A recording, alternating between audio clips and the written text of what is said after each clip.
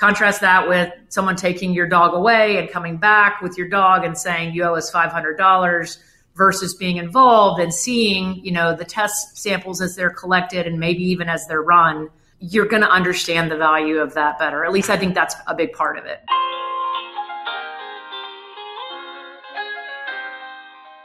New veterinary practice groups are starting up. What are they doing, and what can you learn from them? Welcome to a brand new episode of the Veterinary Business Success Show, a part of the VetX Leaders community online. In each episode, we explore ideas and subjects you can use to manage your veterinary practice better and be a better leader.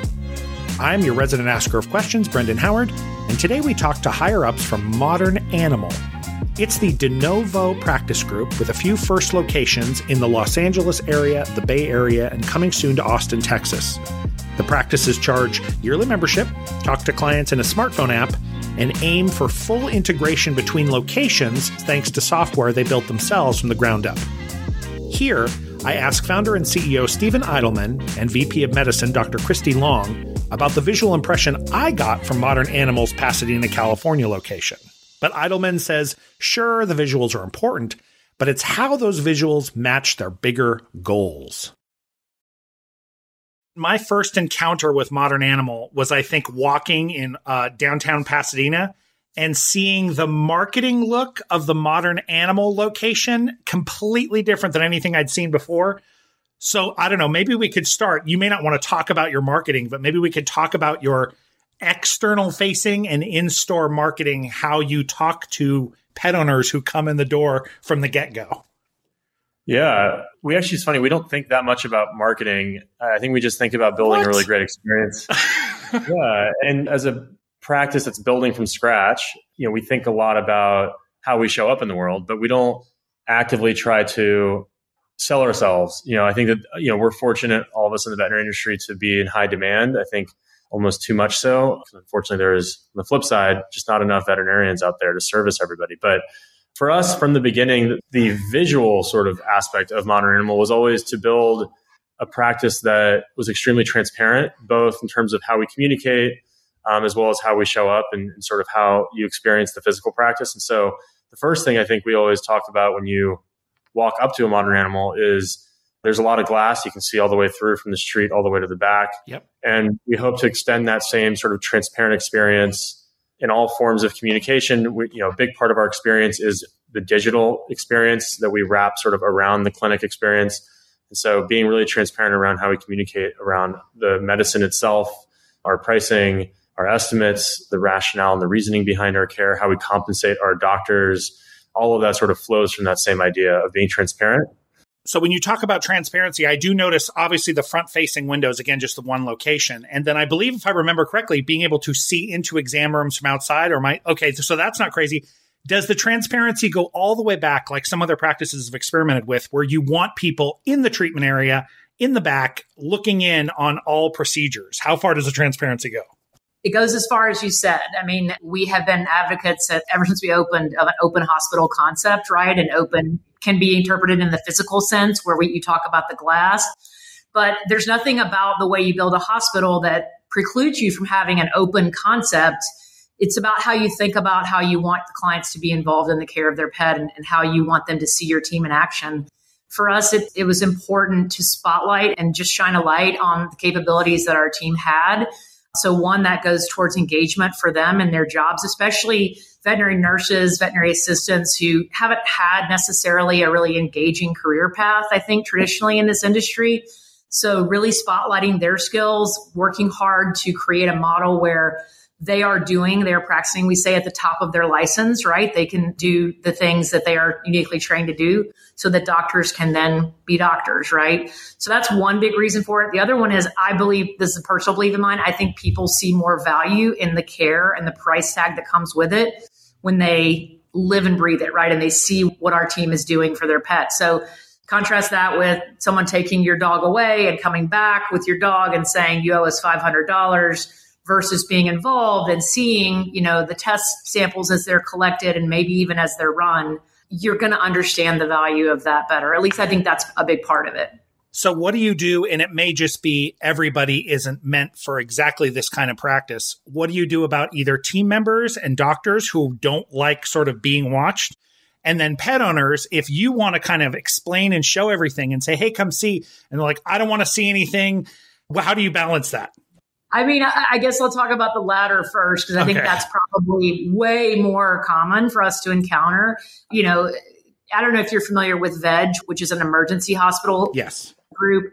They have no exam rooms, right? Everything happens on the treatment room floor. Everyone immediately comes in. Our model's different from that. We still have exam rooms where we do consultations and have, you know, most of the majority of the interaction is in the exam room. But if the patient needs to come to the treatment area, the owner is invited to come. And at that point in time, we're going to tell them what they're going to see, right? And we're going to tell them what's going to go on and that they may see other things that don't involve their pet and make sure that they're okay with that. Definitely had plenty of clients in my time who were terrified of needles. Sure. So they would be hands off on that. I think the former example that you brought up has actually been really way less common for us. I've had a couple of new grads that I've talked to about working for Modern Animal who are apprehensive about that. And of course, for them, it's a confidence thing, I think. Like, will I be put on the spot in front of the client watching me do what I do? And honestly, when we talk through that and we talk about the mentorship we give new doctors and make sure that they feel successful, I really haven't had anyone who has trepidation about it. And in fact, I would say, I mean, feel free to correct me if you think I'm wrong. Most of our team absolutely loves having clients be part of the experience. Yeah, it definitely changes the experience, I think, of both receiving care as a pet owner or being part of the care journey as well as delivering care. And I think some of the hesitation is a lot of times based on past experience where maybe it wasn't a positive experience. You know, being in the back of a traditional veterinary practice can be a lot more intimidating than being in the back of a Modern Animal.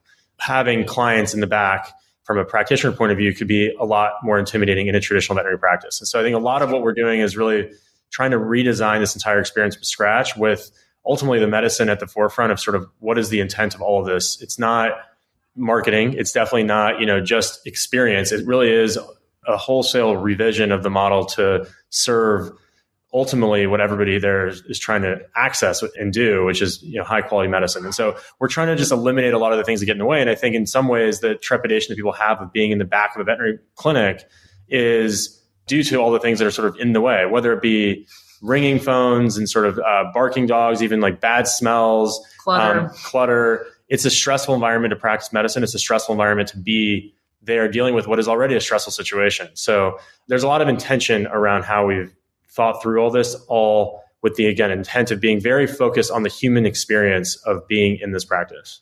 I think in a lot of hospitals, there's that dividing line between, and it's called the front and the back.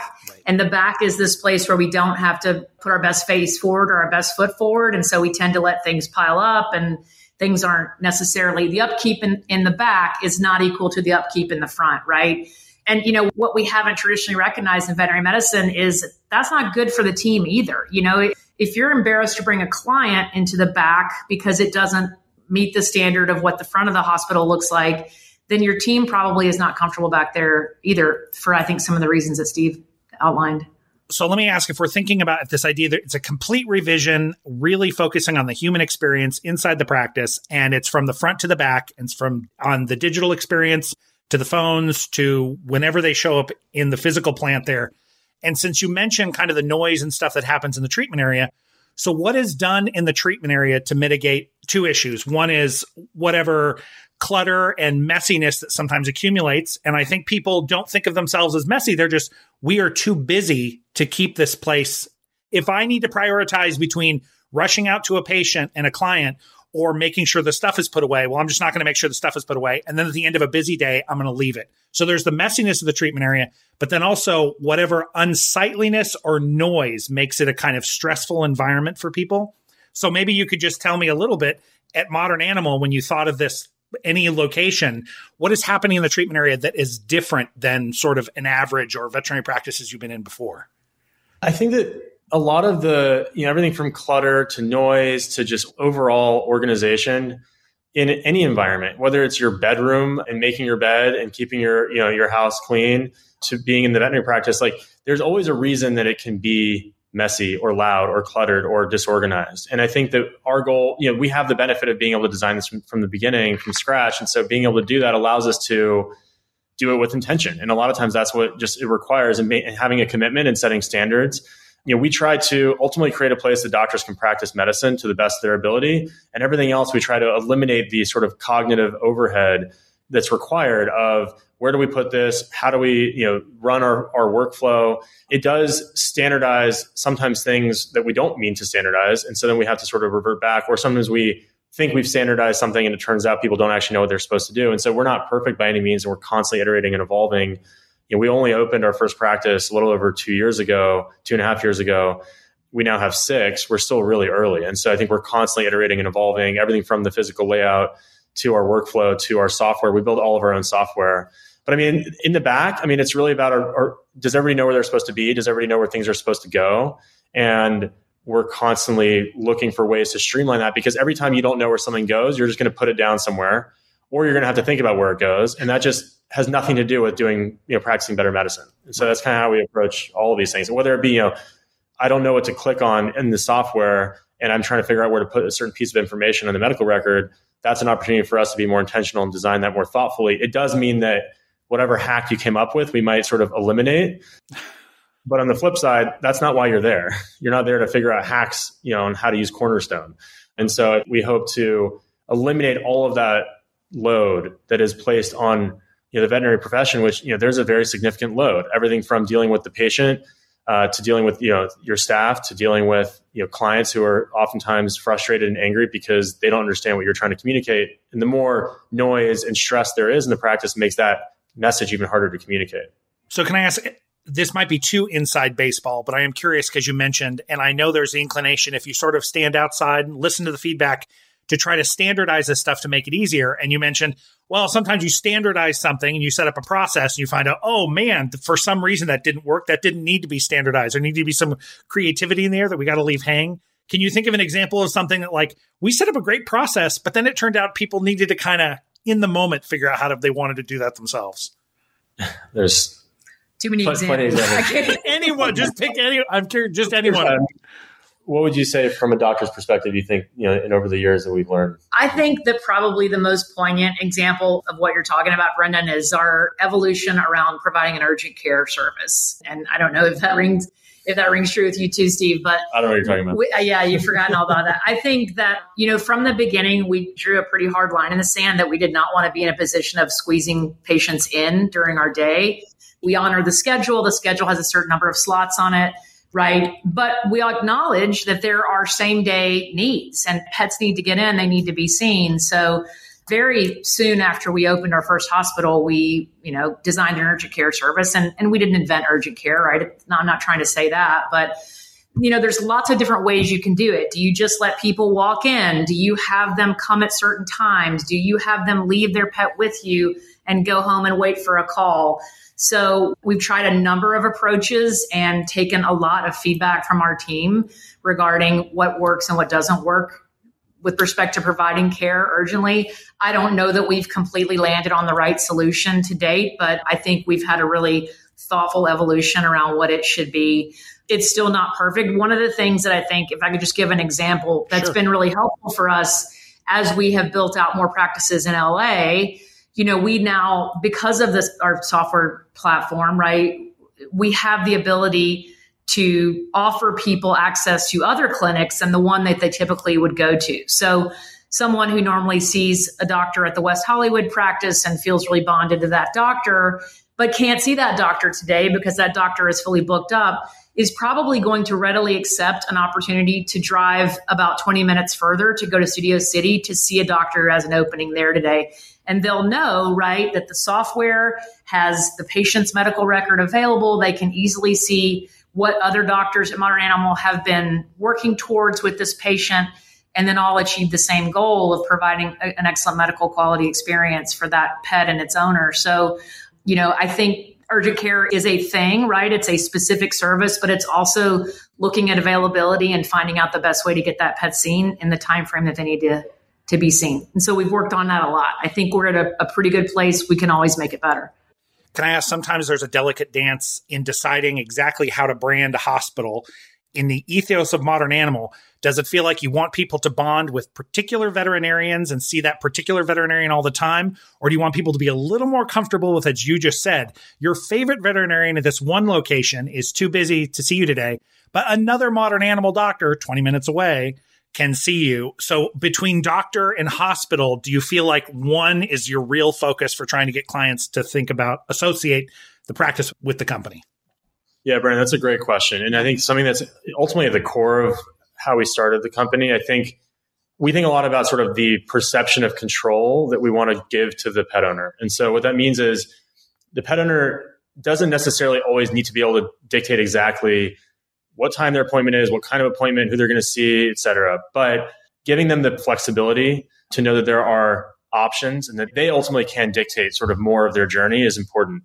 And I think right now in the industry, it's anything but that, right? I mean, like I can't even get in for weeks, traditionally to a clinic, or at least over the last few years. And I certainly have no control or say over anything other than I'm going to this one practice because that's the practice I go to. And then this is the one doctor I go to who I have a relationship with. And so we didn't want to sort of let go of that entirely. We don't actively encourage you to not see the same doctor. Sure. But a lot of times that has been a limitation, right? Whether it mean that the doctor that you have a relationship with, they may work 3 or 4 days a week.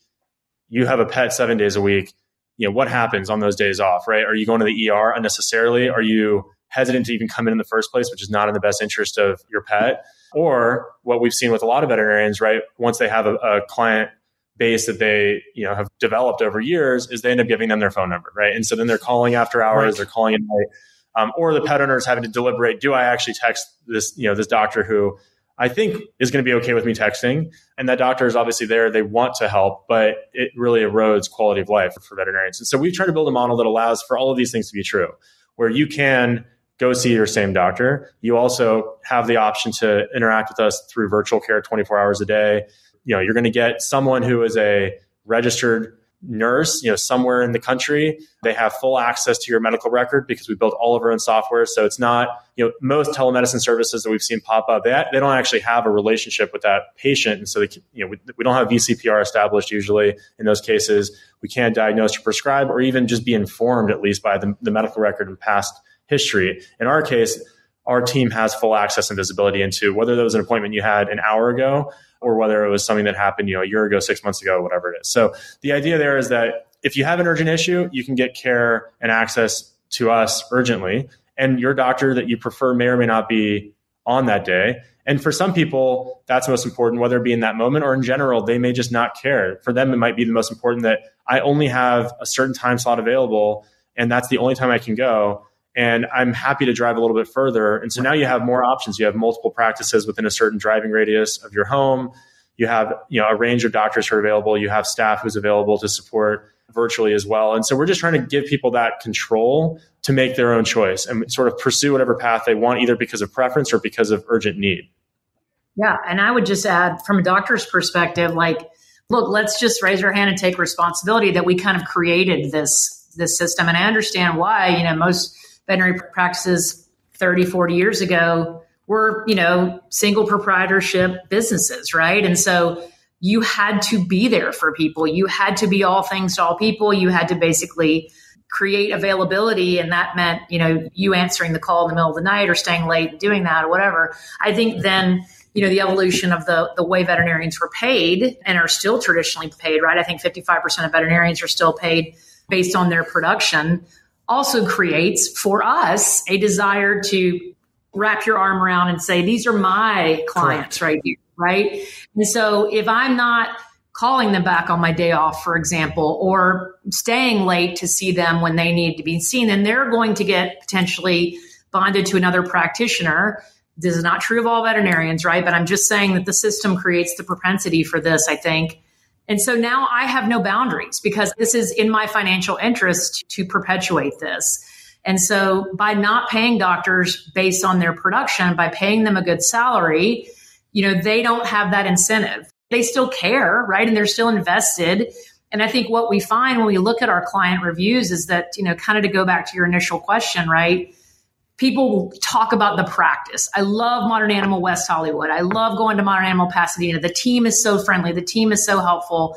they'll often call out a specific doctor who they love, but often they won't. And I think, that's typically the case. They feel comfortable not only going to a practice and seeing, pretty much any doctor that's available, but also, like I mentioned earlier, going to another practice because they know that's part of creating the experience, right? That's perpetuated to the different clinics.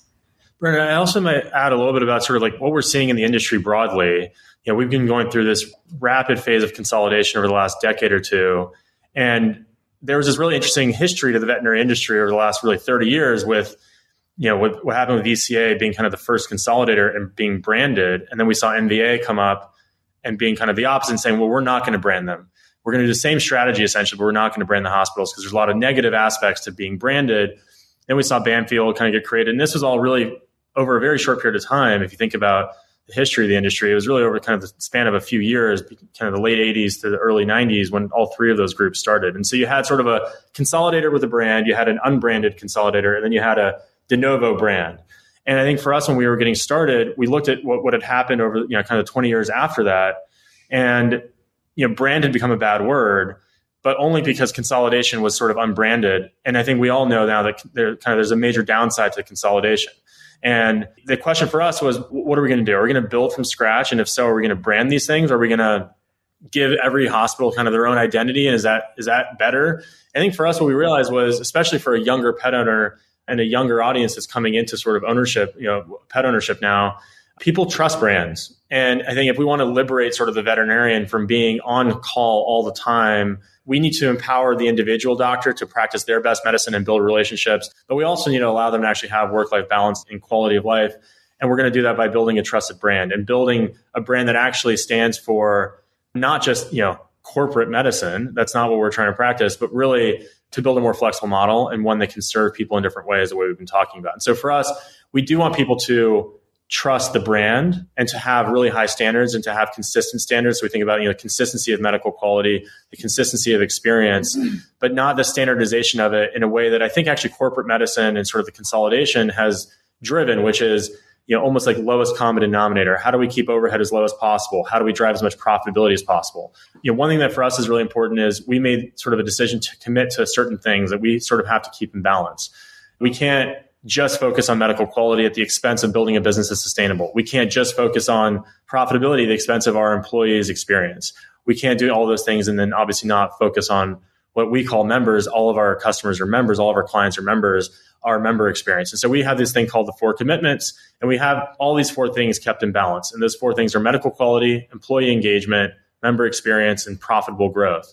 And so we're always keeping ourselves it's a check and balance system to make sure that not one of those is taking precedent and not one of those is sort of falling behind.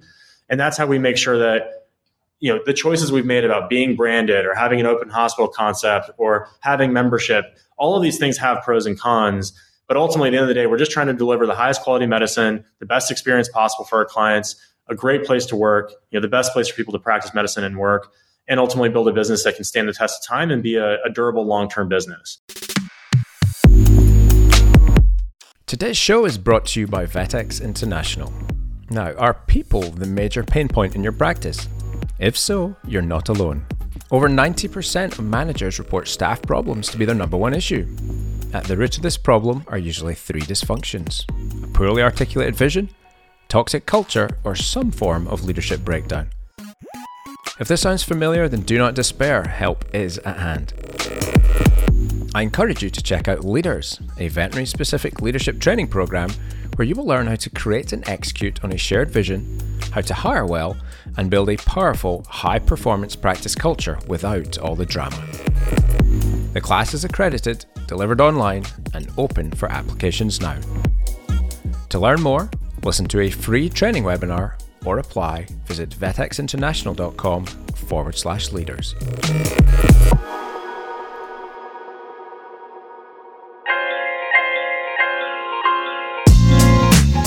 Okay, welcome back to the show. I hope you enjoyed part 1.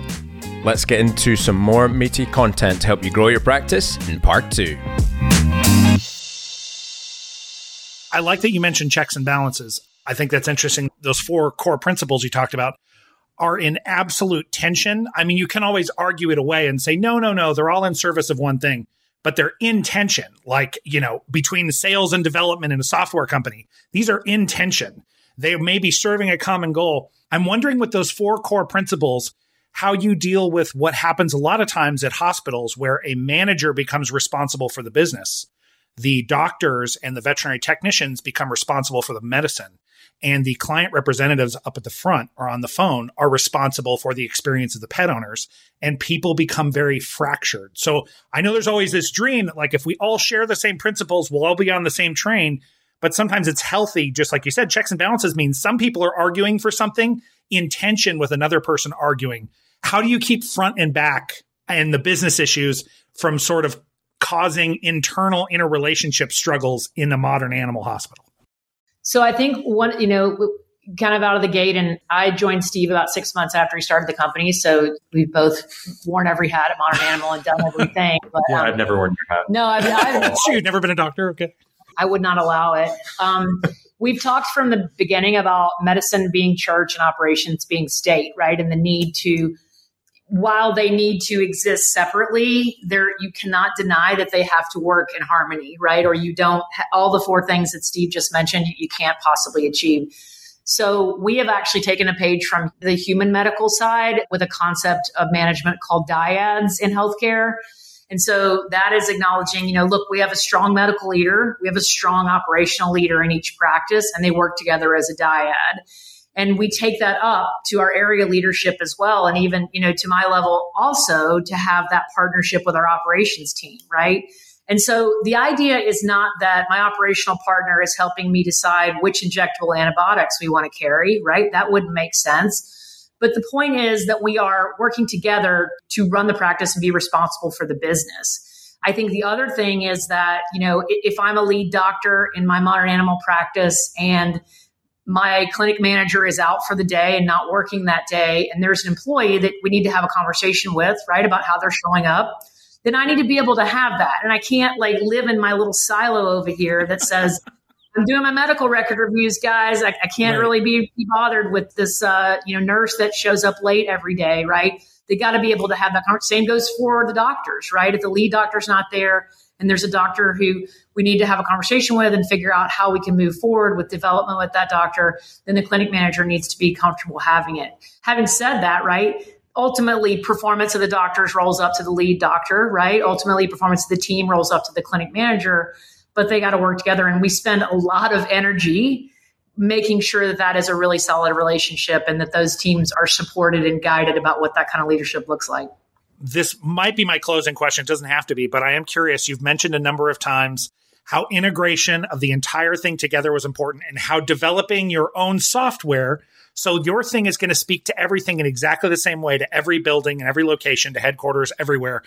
That is a huge cost and a huge pain in the rear. And that's why most companies cobble together, and certainly practices themselves, cobble together a Frankenstein's monster of software to deal with their problems. Integration was probably initially a huge pain. So I don't know, maybe just walk me a little bit. Why did you decide to do that? And then what was it that it's a lot of front-loaded work to have to deal with for the vision? So just tell me a little bit about how the software came to be.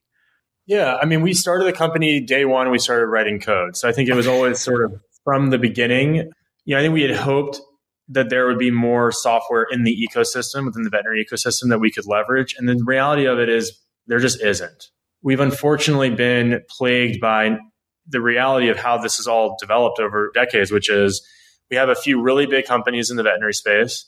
They realize that if we offer software as part of our offering, we can create more lock-in, kind of vendor lock-in, whether it be IDEX with Cornerstone, MWI, every bigger company in the space that has a big business to be made from selling veterinary hospitals something other than software has tried to get into software. What we're seeing now is that we're actually seeing the largest consolidators themselves say, we can't rely on third parties for software either anymore. And so we're now having to do our own thing. And so we've seen a few of the larger consolidators actually start making acquisitions of software platforms. And I mean, you look back at VCA and Banfield as two of kind of the bigger original corporate groups. They themselves have developed their own software with Petware and Woofware, respectively. Right. So it's not really a totally new idea that software is an important part of operating a veterinary hospital. or that at some point you might need to own it. And so we just made the decision that from day one, we're going to own it ourselves. You're right. It is a huge cost and a pain, but it also allows us to control our own destiny, to really build the experience the way we want it, because so much of the veterinary experience for both the client and the practitioner is determined by the workflow, and the workflow is often, the software helps determine it. It's certainly, when we first built it, and I'd say probably where we are today, debatable whether it's meaningfully better, and it was certainly meaningfully worse when we first launched it than what's out there today. But it's really easy for us to, draw the lines out and see how, it's going to be, and hopefully it already is, but it's going to be continuously better and better, and ultimately compounding over time to build something that is really allowing us to control the experience and to make it, that much easier for a doctor to get their medicine done, and for the staff to serve the clients in the building, and for clients, most importantly, I think what we started with was the idea that clients today are just completely disconnected from the veterinary practice. And so how do we actually create an experience where, primarily around communication, we're facilitating much better communication between both parties? The way that it makes sense over time is that we actually build a big business.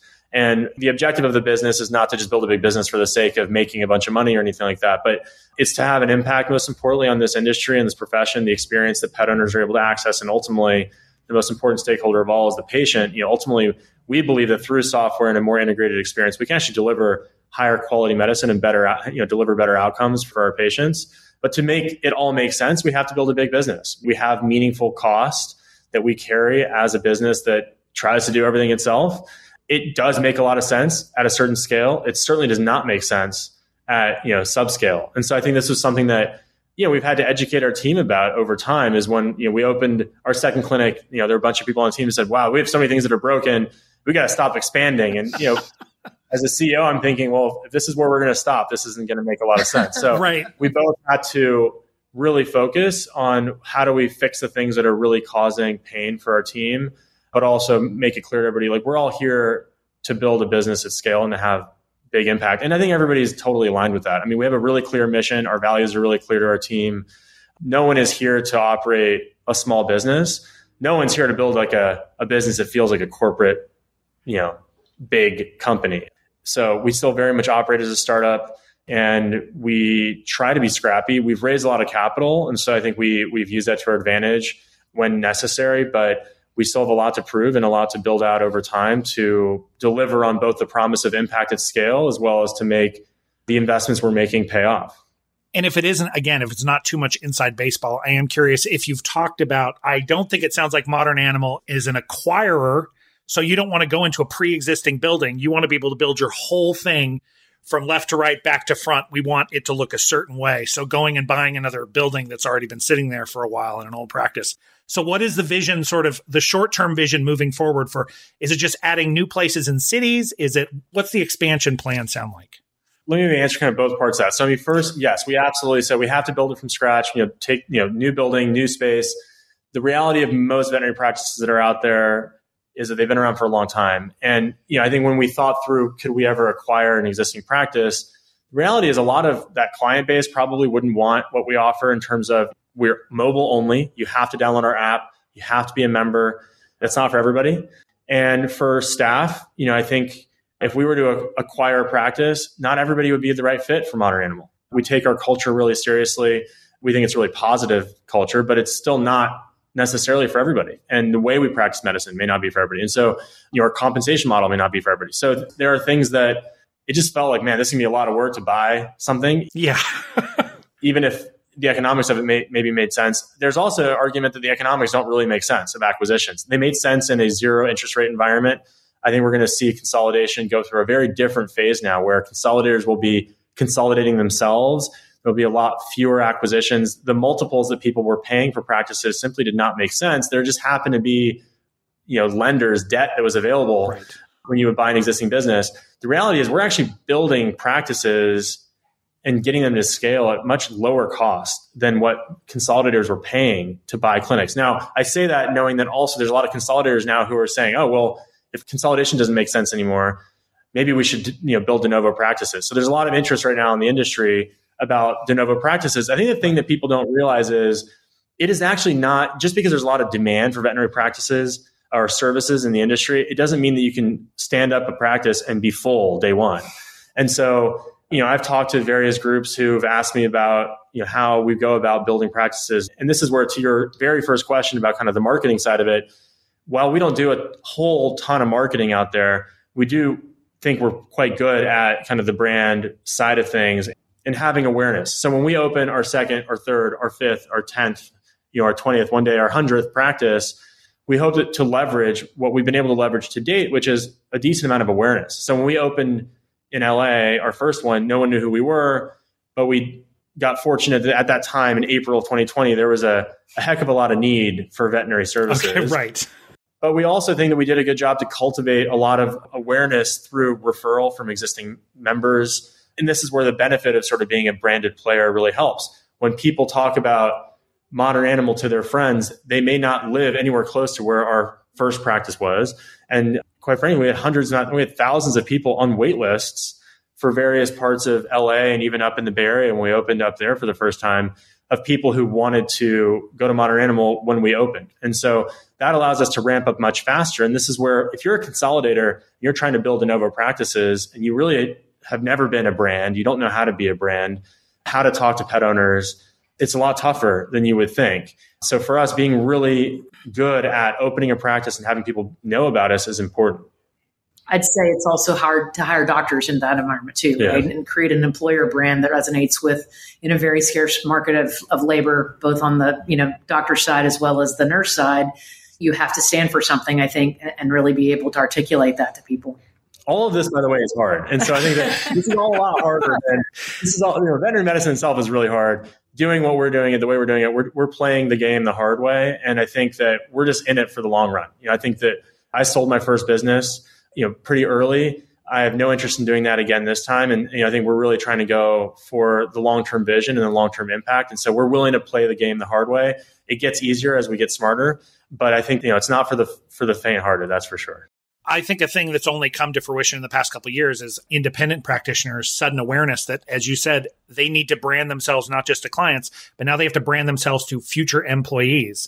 They need to know something about us other than word of mouth is fantastic and gets people to work at your place. If somebody's looking in a particular geographic area, they will go work at your hospital because you're there.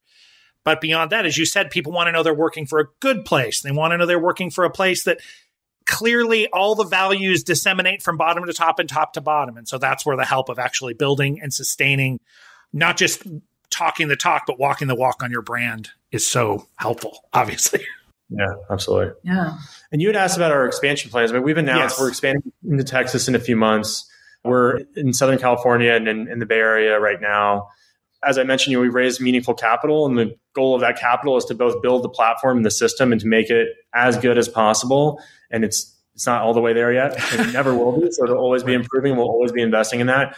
But we also plan to expand, more rapidly than we have into more markets and more deeply into the markets that we're in. So we'll have about a dozen clinics in LA or the Southern California area by the end of this year. We have about 5 right now, and we'll have about half a dozen in the Bay Area. And then we're expanding into Texas. So we do like to go more deeply into the markets that we serve. We think that there's a lot of benefits for us around some of the awareness we were just talking about across the client base, awareness as an employer across the veterinary profession and the veterinary community. We think there's a lot of benefits to building community in the first place. So, we've had, whether it be our holiday party or other events that we've done where we've had a couple hundred almost employees come to a single place. That doesn't exist in the veterinary industry, right? That kind of community and that sense of, I don't just work in the 4 walls of my own practice, but I actually work across this network of locations. And I have friends who work in other practices, and I can learn best practices from others, whether it be, we've done trainings around procedures and we bring employees from different practices to one clinic to learn. There's a lot of interesting side effects, so to speak, or sort of follow-on effects from us building a real community in a dense area that stretches across members, stretches across our employees, and it also benefits the patient. So if in that time of need, the practice you typically go to is not open for urgent care, it doesn't mean that we aren't offering urgent care. We're offering urgent care maybe 15, 30 minutes away somewhere else. So you'll see us expand in that way, both within a market, but also across markets. I do see the benefit in the dream of every veterinary chain is that people would be sharing best practices and working together. But the problem is if they're geographically separated, the reality, as we're experiencing with remote work, you can make some connections with people that you never sit with and work with and eat with, but there's some connections you can't make. So you're right. Having clusters close together, you could really build real flesh and blood community in a way that nationally is a little tougher to stretch. Yeah. There's a stigma around corporate veterinary medicine, right? And that idea that, you're a corporation, and people ask, are you guys corporate? Well, yeah, we are. We are a corporation, but we don't ever want our teams to be carrying out their jobs and feeling like there's sort of an invisible hand that's making the decision and calling the shots and making calls that impact their lives and the way they do their jobs. We want them to feel invested. We want them to have skin in the game. I mean, Steve has talked a lot about our software. We have a council, around the company of the actual people who use it. I mean, that's groundbreaking, right? Who come together every week and talk about, where it needs to get better. And the product team sits with them and talks about, we're thinking you guys need this. Do you guys need this? Do you want it to work this way? That creates a community of itself. It helps people feel like they are invested in it. They are a part of our success. And that turns out to be incredibly powerful. I mean, Steve just referred to our holiday party. It was mind-blowing, from coming from the days of 6 of us sitting in a room to being in a room with 200 people who genuinely, I think, really loved being there. And I don't know, there are probably other veterinary corporations that have similar, employee bases, but I've never worked for one that did. So if you want to read up on Modern Animal, you guessed it, you can go to modernanimal.com. That wraps up today's episode of the Veterinary Business Success Show. Did you love it? Leave a review wherever you listen to it. Tell your friends in VetMed about it. And remember, this is just the tip of the iceberg when it comes to solving your leadership headaches in our VetX Leaders community. Learn more at drdavenickel.com. And until next time, just want you to know, I appreciate you.